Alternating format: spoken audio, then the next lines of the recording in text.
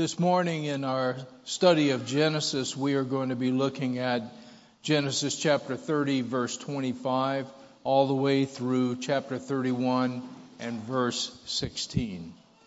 These are the words of God. And it came to pass, when Rachel had borne Joseph, that Jacob said to Laban, "Send me away, that I may go to my own place and to my country. Give me my wives and my children for whom I have served you, and let me go. For you know my service which I have done for you." And Laban said to him, "Please stay, if I have found favor in your eyes. For I have learned by experience that the Lord has blessed me for your sake." Then he said, "Name me your wages, and I will give it." So Jacob said to him, "You know how I have served you, and how your livestock has been with me. For what you had before I came was little, and it has increased to a great amount. The Lord has blessed you since my coming. And now, when shall I also provide for my own house?" So he said, "What shall I give you?" And Jacob said, "You shall not give me anything. If you will do this thing for me, I will again feed and keep your flocks. Let me pass through all your flocks today, removing from there all the speckled and spotted sheep, and all the brown ones among the lambs, and the spotted and speckled among the goats. And these shall be my wages. So my righteousness will answer for me in time to come, when the subject of my wages comes before you. Every one that is not speckled and spotted among the goats, and brown among the lambs, will be considered stolen, if it is with me." And Laban said, "Oh, that it were according to your word." So he removed that day the male goats that were speckled and spotted, all the female goats that were speckled and spotted, and every one that had some white in it, and all the brown ones among the lambs, and gave them into the hand of his sons. Then he put 3 days' journey between himself and Jacob fed the rest of Laban's flocks. Now Jacob took for himself rods of green poplar and of the almond and chestnut trees, peeled white strips in them, and exposed the white which was in the rods. And the rods which he had peeled he set before the flocks in the gutters, in the watering troughs where the flocks came to drink, so that they should conceive when they came to drink. So the flocks conceived before the rods, and the flocks brought forth streaked, speckled, and spotted. Then Jacob separated the lambs and made the flocks face toward the streaked and all the brown in the flock of Laban. And he put his own flocks by themselves and did not put them with Laban's flock. And it came to pass, whenever the stronger livestock conceived, that Jacob placed the rods before the eyes of the livestock in the gutters, that they might conceive among the rods. But when the flocks were feeble, he did not put them in. So the feebler were Laban's, and the stronger Jacob's. Thus the man became exceedingly prosperous, and had large flocks, female and male servants, and camels and donkeys. Now Jacob heard the words of Laban's sons, saying, "Jacob has taken away all that was our father's, and from what was our father's he has acquired all his wealth." And Jacob saw that the countenance of Laban, and indeed it was not favorable toward him as before. Then the Lord said to Jacob, "Return to the land of your fathers and to your family, and I will be with you." So Jacob sent and called Rachel and Leah to the field, to this flock, and said to them, "I see your father's countenance, that it is not favorable toward me as before. But the God of my father has been with me. And you know that with all my might I have served your father. Yet your father has deceived me and changed my wages 10 times. But God did not allow him to hurt me. If he said thus, 'The speckle shall be your wages,' then all the flocks bore speckled.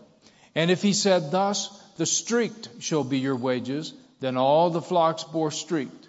So God has taken away the livestock of your father and given them to me. And it happened at the time when the flocks conceived, that I lifted my eyes and saw in a dream, and behold, the rams which leaped upon the flocks were streaked, speckled, and gray spotted. Then the angel of the Lord spoke to me in a dream, saying, Jacob. And I said, Here I am. And he said, Lift your eyes now and see, all the rams which leap on the flocks are streaked, speckled, and gray-spotted. For I have seen all that Laban is doing to you. I am the God of Bethel, where you anointed the pillar and where you made a vow to me. Now arise, get out of this land, and return to the land of your family. Then Rachel and Leah answered and said to him, Is there still any portion or inheritance for us in our father's house? Are we not considered strangers by him? For he has sold us and also completely consumed our money. For all these riches which God has taken from our father are really ours and our children's. Now then, whatever God has said to you, do it. Our gracious Heavenly Father, we pray now, open up this word to us you've recorded for all these years for the benefits of all your saints. Bring to us, O Lord, the understanding and the benefits and the strength and the encouragement and the perseverance that we need to be your faithful sons and daughters and to stand with you today, to walk with you today, and to know the shining of your face upon us.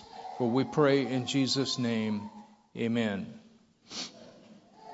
Well, starting in verses 25 and 26, we see that upon Rachel's birth of Joseph, the second 7-year period had run. The first 7 years, Jacob had worked for Rachel, but Laban had substituted Leah. Then Jacob received Rachel and had to work another 7 years for her. So 14 years altogether. But with the birth of Joseph, that 14-year commitment to work for Laban had run. So Jacob asked for Laban to send him off with his wives and children to his own land.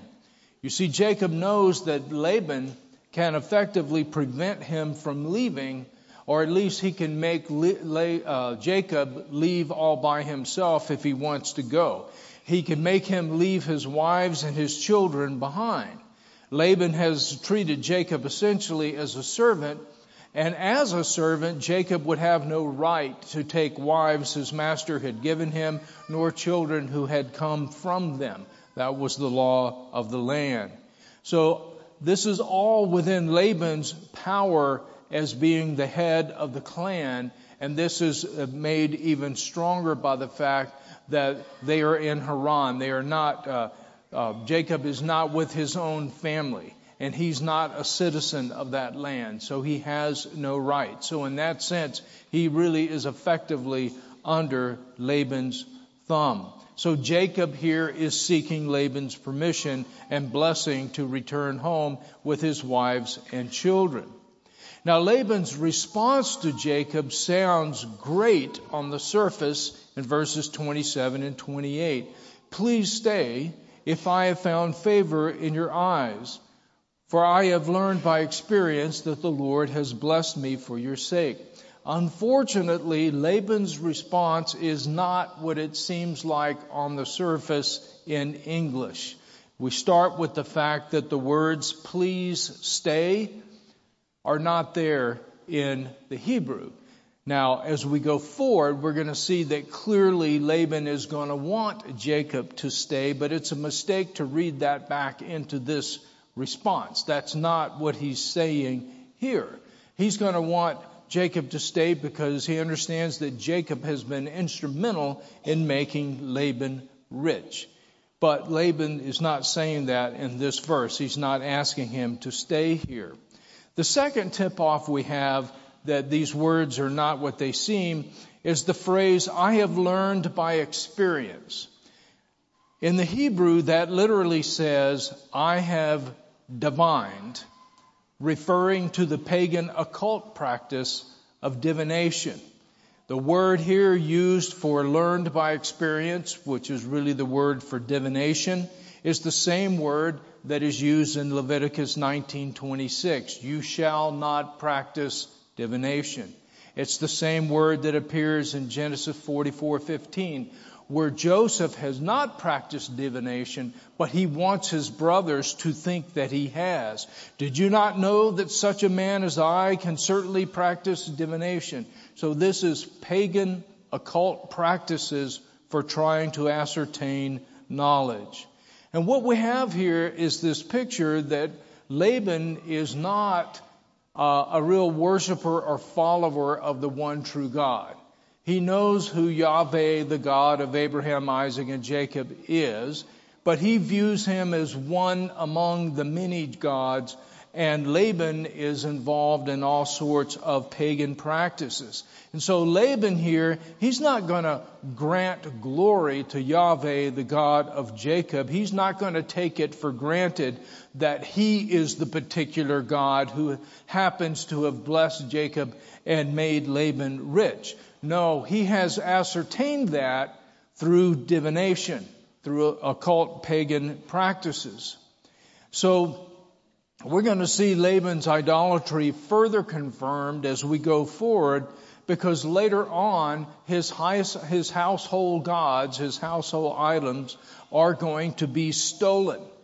And he is going to demand Jacob to know where they are, and he's going to search Jacob's caravan.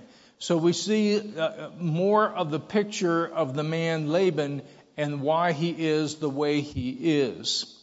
And then finally, the point of his statement, "Name me your wages and I will give it," is he is pointing out that Jacob's wages were his wife's. He worked 7 years for Rachel and received Leah, and then he worked another 7 years for Rachel, really. And so what he's really saying here is, name me what I owe you, and I will pay it. Your 2 wives were the deal. That was the wage. So Laban owes him nothing. And that's what Laban is saying here. And so you see that Laban's, the exterior, the dripping with respect and so forth. If I have found favor in your eyes, it's facetious. Pray tell, what do I owe you? He doesn't owe him anything. That's what he's saying.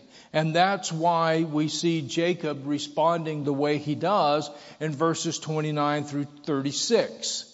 He says, he points out to Laban that yes, Laban bargained for Jacob's services, but the services that Laban bargained for were normal services that you would normally expect even from a very, very competent man. The services that Jacob rendered to Laban were far greater, far beyond any kind of a normal service and anything that Laban could have imagined. Because through Jacob, God made Laban wealthy. He said that your flocks were very small at the beginning. And through Joseph's supervision, God called Laban's flock to explode. That's basically the word in the Hebrew. Your flocks exploded. They became huge. And he talks about that the Lord's blessing was at Jacob's foot. That's another way of saying that wherever Jacob walked, in other words, we'd say whatever he touched, it was blessed. Whatever he touched turned to gold. And that's how Jacob served Laban. And given that extraordinary fact, he's wanting to know when Jacob's household can receive at least the crumbs that fall off the table. At least that much, at least something. Now Laban knows that what Jacob is saying is true, and he does not want to lose the goose that laid the golden egg. So he says, at this point, he's making it express, he wants Jacob to stay, and he asks what wage Jacob wants to continue serving. Now in that day, it was common for shepherds to receive a percentage of the flock for their labors. It was very laborious work, and it was common for them to receive up to 20% of the flock. But that's not what Jacob asked for, nor does he ask for any sort of normal wage. He says in terms of normal wages, he says, give me nothing. But he says, just give me, in a word, the aberrational animals in the flock, those that are spotted, speckled, the dark sheep, and so forth. And Jacob trusts God to reward his righteousness. Now, what Jacob is really doing here is very similar to what his grandfather Abraham did when he was dealing with the king of Sodom. Abraham, you remember, had taken a number of men and chased down a much greater force from the kings of the east and had freed his nephew Lot and his family and basically all the townsfolk of Sodom, including the king, and had brought them back. And so the king wants to know what he can give Abraham in terms of the spoils. And Abraham says, give me nothing. And the reason why is because Abraham does not want the king of Sodom to be able to say, he is what made Abraham rich. He's responsible for Abraham's blessedness. So he will receive nothing from him. And it seems like Jacob is doing something very similar here. He doesn't want Laban to ever be able to say that he has made Jacob rich.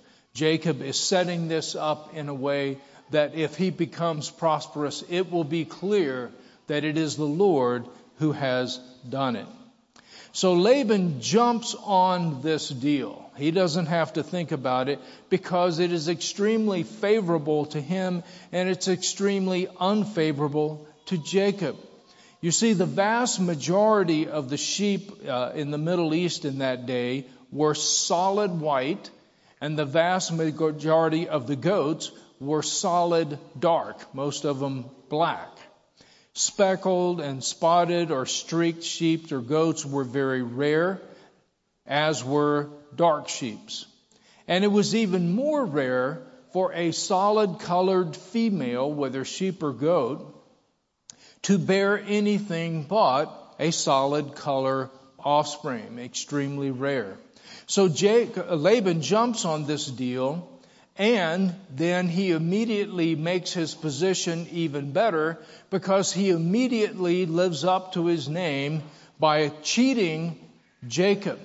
The proposal was that Jacob would go through the flock and remove all the spotted and the speckled and the dark lambs and so forth and pull them out, and they would belong to Jacob. Instead, Laban rushes out with his sons, and immediately he pulls out all the spotted, speckled, and the dark sheep and so forth. And then he takes them away 3 days' journey, which would be somewhere between 60 and 75 miles, puts that much distance between all the spotted and the speckled and where Jacob is. In other words, he ruins his ability to really carry out the deal. He improves it, already a very favorable deal. He improves it by cheating. So Jacob, in verses 37 through 43, attempts to overcome these circumstances by engaging in what has sometimes been called the maternal impression process. It's a process that's based on the theory that if a female sheep or goat during conception or pregnancy sees some sort of a striking image or sight, that sight will leave its mark on the offspring. In this case, the vivid sight was the partially stripped poplar, almond, and chestnut rods that Jacob placed before the sheep and goats, at least the most vigorous of the sheep and goats. Now this appeared to work, and it made Jacob over time very prosperous, while Laban's flocks got smaller and also got weaker, while Jacob's got more numerous and stronger and more vigorous. Now, in truth, there's no scientific evidence to support the maternal impression process, and more important to that, we will learn as we go along that it is God who is increasing Jacob while decreasing Laban, and God is going to make that very clear to Jacob as we go forward. Now, this shift in fortunes with Jacob increasing and Laban decreasing ends up resulting in danger, because in Laban's mind and in the minds of his sons, Jacob has stolen their flocks. He's stolen their wealth. So the Lord appears to Jacob and tells him to return to the land of his fathers. And he reiterates the promise that he will be with Jacob. That's chapter 31, verse 3. Now at this point, Jacob summons Rachel and Leah out to the fields where he has his flocks. Now this is very unusual. Normally, Jacob would come back to where the tents are, and that's where he would see his wives. They are going to know right away if they're being summoned out to the fields. There is something going on that is critical. And indeed there is. Time and secrecy are of the essence. He does not want to talk to his wives back out in the camp. He wants the secrecy of being out in the field, and besides, they don't have any time. He needs them to all leave immediately. He needs to put as much distance as possible between them and Laban, because he knows that Laban is going to be out for blood when he finds out what is happening. He's not going to seek Laban's permission to leave, because he knows what the answer is going to be. They need to hit the road. They need to move fast. And so this plan, what Jacob realizes, and this is what God's calling him to do, he understands this will only work if Rachel and Leah are with him, heart and soul. And so Jacob explains to them. He just lays out all the facts. He sets out the whole situation in front of them so that they can see. They need to be on the same page with him. He explains to them that Laban and his son's hostility is not his fault. He did nothing to deserve that hostility. He points out the fact that Rachel and Leah, they already well know how Jacob has served Laban. He has served with all his might and with all his heart, and they know it. They've watched it for close on 20 years at this point. The hostility has arisen because Laban has tried to cheat Jacob by constantly changing his wages. But the Lord has protected Jacob. He has now, for years it seemed like all of Laban's dirty schemes all worked. And he just got richer and richer. And Jacob was taken advantage of more and more. Well, now God is rising up and he's making all of Laban's schemes backfire. They're all blowing up in his face at this point. And he's transferring, in essence, Laban's flock to Jacob. And the language that's used there, where it talks about transferring Laban's flock to Jacob, it's actually legal language. It's like God is transferring title to these sheep and goats from Laban to Jacob, and he's doing it because it's the right thing to do. He's doing it to make things right. That's the language that's there. It's a matter of justice. So the way this worked is that when Laban pulled his normal maneuvers and keeps changing Jacob's wages, when Laban says, well, only the speckled animals are your animals. Guess what? All the flocks bear speckled animals. When Laban changes it and goes, no, only the streaked animals are your animals, the flocks start all bearing streaked young. And it is God that is behind that. Then Jacob recounts to Rachel and Leah how the angel of God appeared to him in a dream and showed him how all the rams that mated were streaked, speckled, and spotted, because God had seen all that Laban was doing to Jacob. In other words, this was all God's doing. Jacob comes to realize that you can put up all the partially stripped rods and the water troughs that you want. It's really not going to make any difference. Don't be fooled. This was God from start to finish. This is God who is doing this. And then Jacob recounted to Rachel and Leah how God who appeared to him identified himself as the God of Bethel. In other words, the God Yahweh who appeared to him on his way in to Laban's land and Laban's house. He promised to be with Jacob wherever he went, which would mean at Laban's house. Now is the same God who was appearing to him and now commanding him to get out of this land and return to the land of your family. That's in verse 13. Now, when Rachel and Leah hear this, we see another mighty work of the Lord, because their response is immediate, it is unified, and it is fueled with righteous anger, not toward Jacob, but toward their father. They point out how their father has not treated them like daughters. Their father has treated them like strangers. They say he sold us and profited off of us. In other words, he used their commitment in marriage to make money off of Jacob. And they say that he has spent the money that should have been theirs. It seems like they're here referring to a dowry. Now, in that day, you would often have a bride price and a dowry. The bride price would be the money and goods and items that would be given as gifts from Jacob and his family to Rachel, Leah, and their family. That would be the bride price. But the dowry would be money and goods and items that Rachel and Leah's father and mother had saved up for them that will go with them. Because a wife who had a dowry was called an endowed wife.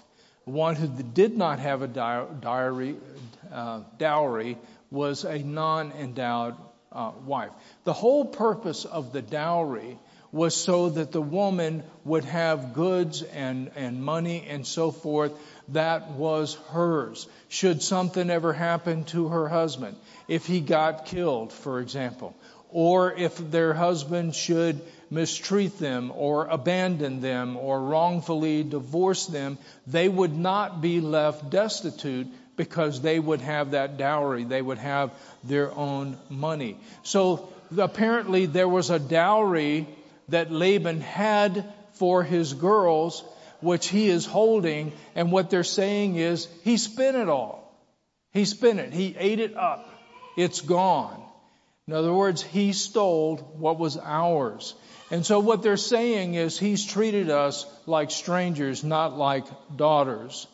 And so they point out then that what God has taken from their father's flocks and then moved to Jacob is really, in fairness, repayment for what Laban had taken from Rachel and Leah in their children, property and money that should have belonged to them.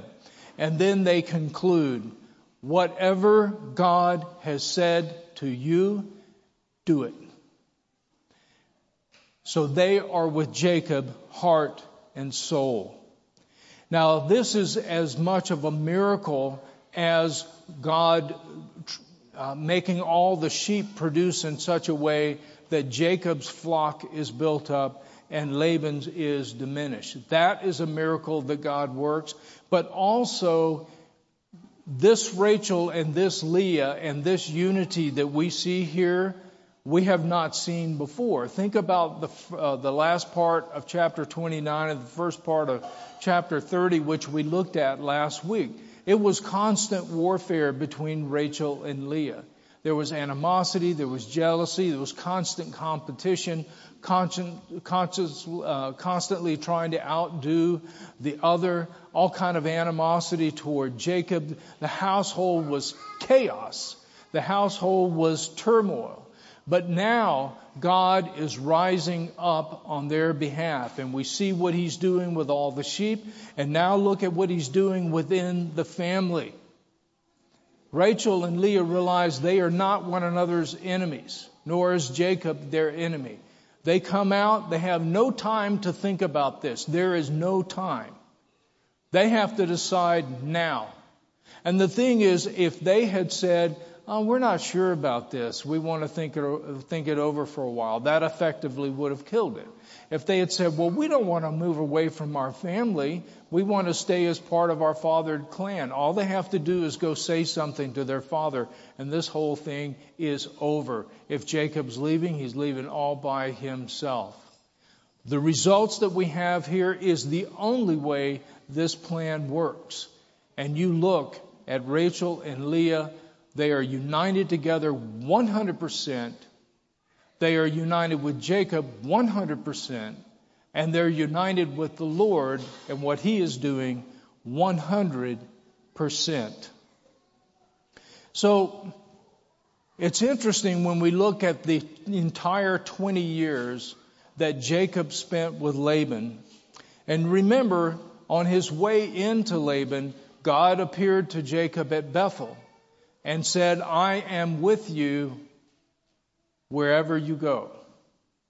And yet, for the first 14 years of that time with Laban, it could have easily seemed like to Jacob as well as Rachel and Leah that God was not with them. It seemed like He wasn't. Because Laban keeps doing whatever he wants. He has all of these schemes where he's constantly taking advantage of everybody. And he just keeps getting richer and richer and richer. And others are more and more oppressed. Where is the God who promised to be with Jacob? But after 14 years, and when Jacob's household seems like it is complete disaster area, suddenly God arises. He rises up. He rises up on behalf of Jacob, on behalf of Rachel, and on behalf of Leah. And how quickly things begin to change. Suddenly, very rapidly, over the next 6 years, God builds up Jacob. And it is God. Jacob is not stealing Laban's flocks. And he's not come up with some kind of new special breeding technique that does wonders. None of that stuff works. But God is transferring title from Laban's sheep and making them Jacob's sheep. He is diminishing Laban because he's been built up the wrong way, and he is now building up Jacob. He's also bringing peace about between Rachel and Leah. And he's opening their eyes about how Jacob is the faithful man and their father is the unfaithful, unrighteous man. Now, you know, as we go through the Christian life, we're called to walk with God through various trials, hardships, and afflictions. And the thing is, we can make it through just about anything as long as it's short. We can get through just about any trial as long as it's short. It's when the trial drags out. It's when it protracts. It's when it goes on. It's when it just won't stop. And it goes on and on and on. That's when trials get really hard. That's when they really begin to wear on us and our hands began to hang down. As Hebrews 12 says, we become weary in the faith. We become discouraged in the faith. And yet we see God doing that with His people. Part of the hardship is not just the hardship. It is the fact that the hardship endures and God is nowhere to be found, apparently. That is what makes them so difficult. And yet we see God doing this with His people over and over again in Scripture. We're going to see when we get to the book of Exodus, all of Jacob's descendants are going to go to Egypt due to famine. And when they first get to Egypt, everything is going to seem great because Joseph is there. There's a good Pharaoh there. They're given the best of the land. Just like Laban at first welcomed Jacob as family. But over time, everything's going to shift. And the Egyptian Pharaoh is going to be adverse to them and begin to take advantage to them and begin to oppress them over time. And that is going to last a long time. And the effect on the people is going to cause many of the people to get weary, to get discouraged, to feel like, well, we don't know where God went, but quite clearly He is not here with us. You will start to have a lot of idolatry and that kind of thing appearing among the people because they're weary and discouraged. But God is in fact with them. He does not forget them. And then He's going to call Moses to come and deliver them. And think about Moses. Moses knew from an early age that he was meant to be the deliverer. But when he starts trying to deliver, his own people, the Israelites, reject him. And so he has to flee out into the desert because Pharaoh is going to kill him because he intervened to protect one of the Israelites. And the Israelites aren't even taking his side on it. So Moses just has to abandon this whole dream of being the deliverer. He's out in the desert for many, many years. He's just a shepherd keeping his father-in-law's sheep out there in the desert. It is only then, after all that, that God appears and says, "You're the deliverer. I'm sending you to bring my people out. I will be with you." These long periods of time where God keeps building, requiring of His people, not just faith, but faith over the long haul, faith persevering, faith being steadfast, faith bearing up no matter what. That's what He keeps requiring of His people. And this idea of endurance we start to see is a very important concept in the Bible. There's a lot of qualities that God requires of us, that He is working to form within us. Think of the fruits of the Spirit: love and joy and peace and patience and kindness and goodness and gentleness and humility and self-control. That's like a beautiful bouquet of flowers. We can get excited about those qualities. But when you bring up the quality of perseverance or endurance or steadfastness, that seems very drab behind these other ones. It doesn't seem very interesting. It doesn't seem like something that we would be that interested in, and yet we keep seeing in Scripture that steadfastness or perseverance, sometimes you see it called patience, is the indispensable quality without which none of the other qualities can really get a foothold in our lives and grow to be what they should be. It is the steadfastness that has to characterize every one of the other qualities. What good is love if it doesn't persevere? What good is peace or joy or patience if they don't last? What good is kindness and goodness and self-control if they don't endure? That's the point. Perseverance, this one that seems drab and uninteresting, turns out to be the secret and ingredient that needs to go with everything else. And we see the same thing being applied to God's perfect Son, Jesus. Hebrews 12, in fact, the whole book of Hebrews at various points, chapter 2, chapter 5, and then really in chapter 12, makes the point that though Jesus was sinless, yet He had to persevere. He had to face hardship and affliction, and He had to endure, and He had to persevere, not to get rid of sin. He didn't have any sin. But He needed to do all these things to become all He could be, to become all that it means to be the Son of God. In other words, to be qualified to go to the cross for us, He had to fully be everything that it means to be the Son of God. And what Hebrews says is, look to Jesus. Don't get weary. Don't get discouraged. Don't let your hands drag. When trials draw out, look to Jesus, who is the author and perfecter of our faith. And that's another thing that can kind of confuse us. How's Jesus the author and perfecter of our faith? We think, well, Jesus didn't need faith. And we need to correct that. Jesus did not need faith in a Savior, because He didn't need a Savior. And besides that, He was the Savior. But that's not the same thing as saying Jesus didn't need faith, because He did need faith in His Father and in His Father's promises.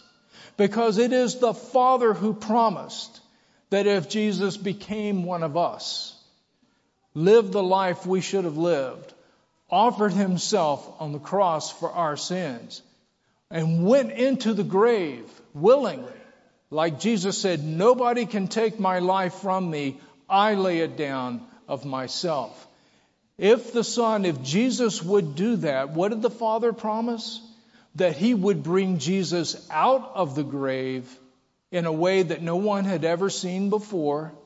Not resuscitation, that's going back out the same way you came in.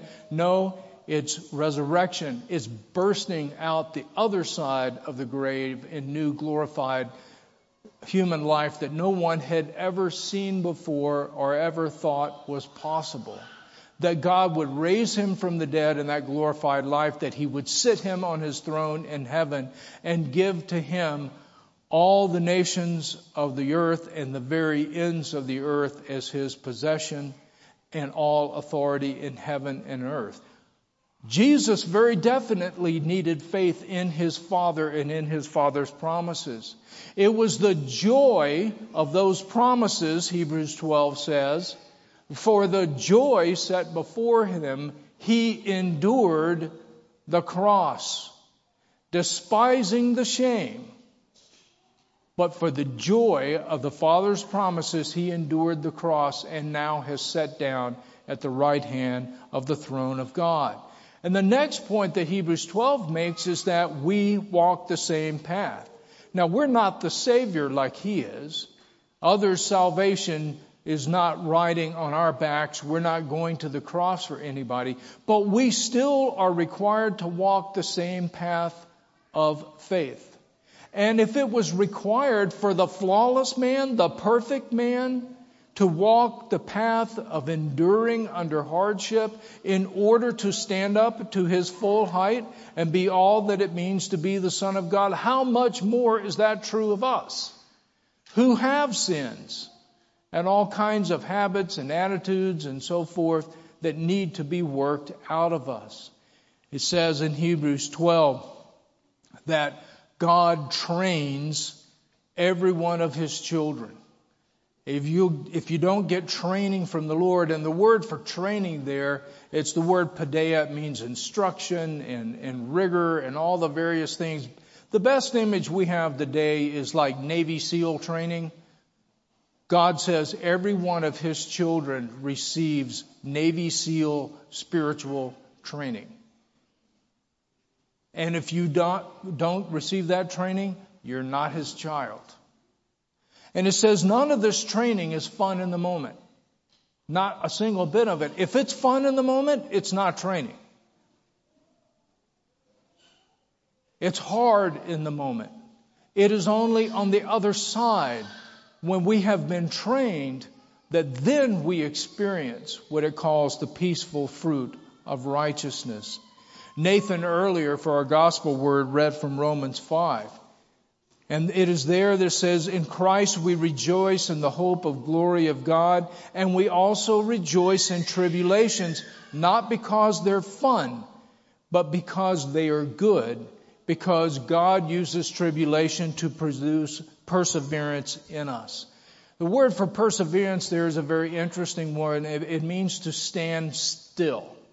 With the idea, it's a battle scene scenario. It means to stand still and remain behind. The idea is everybody else is breaking and running. The one who perseveres is the one who stands still and remains behind and does not run. That's the picture of perseverance. He says we glory in tribulations because we know that God uses tribulation to produce perseverance in us, and it is perseverance that perfects all the rest of the character traits and results in hope. In other words, as we see God's work over the long haul in us, that actually builds our hope for the glory that God sets before us, because we see what He's doing in us. So this idea of patience and perseverance is what you will often see in the Bible, but in the phrase waiting on the Lord, waiting on the Lord. You'll see that, for example, Psalm 37 verse 9, those who wait on the Lord shall inherit the earth. Wait sounds very passive to us. It's not passive in the Bible. Waiting on the Lord is a very active thing. Waiting on the Lord means you're holding on to God. You're clinging. You're standing. You're persevering. Waiting on the Lord is a very active concept in the Bible.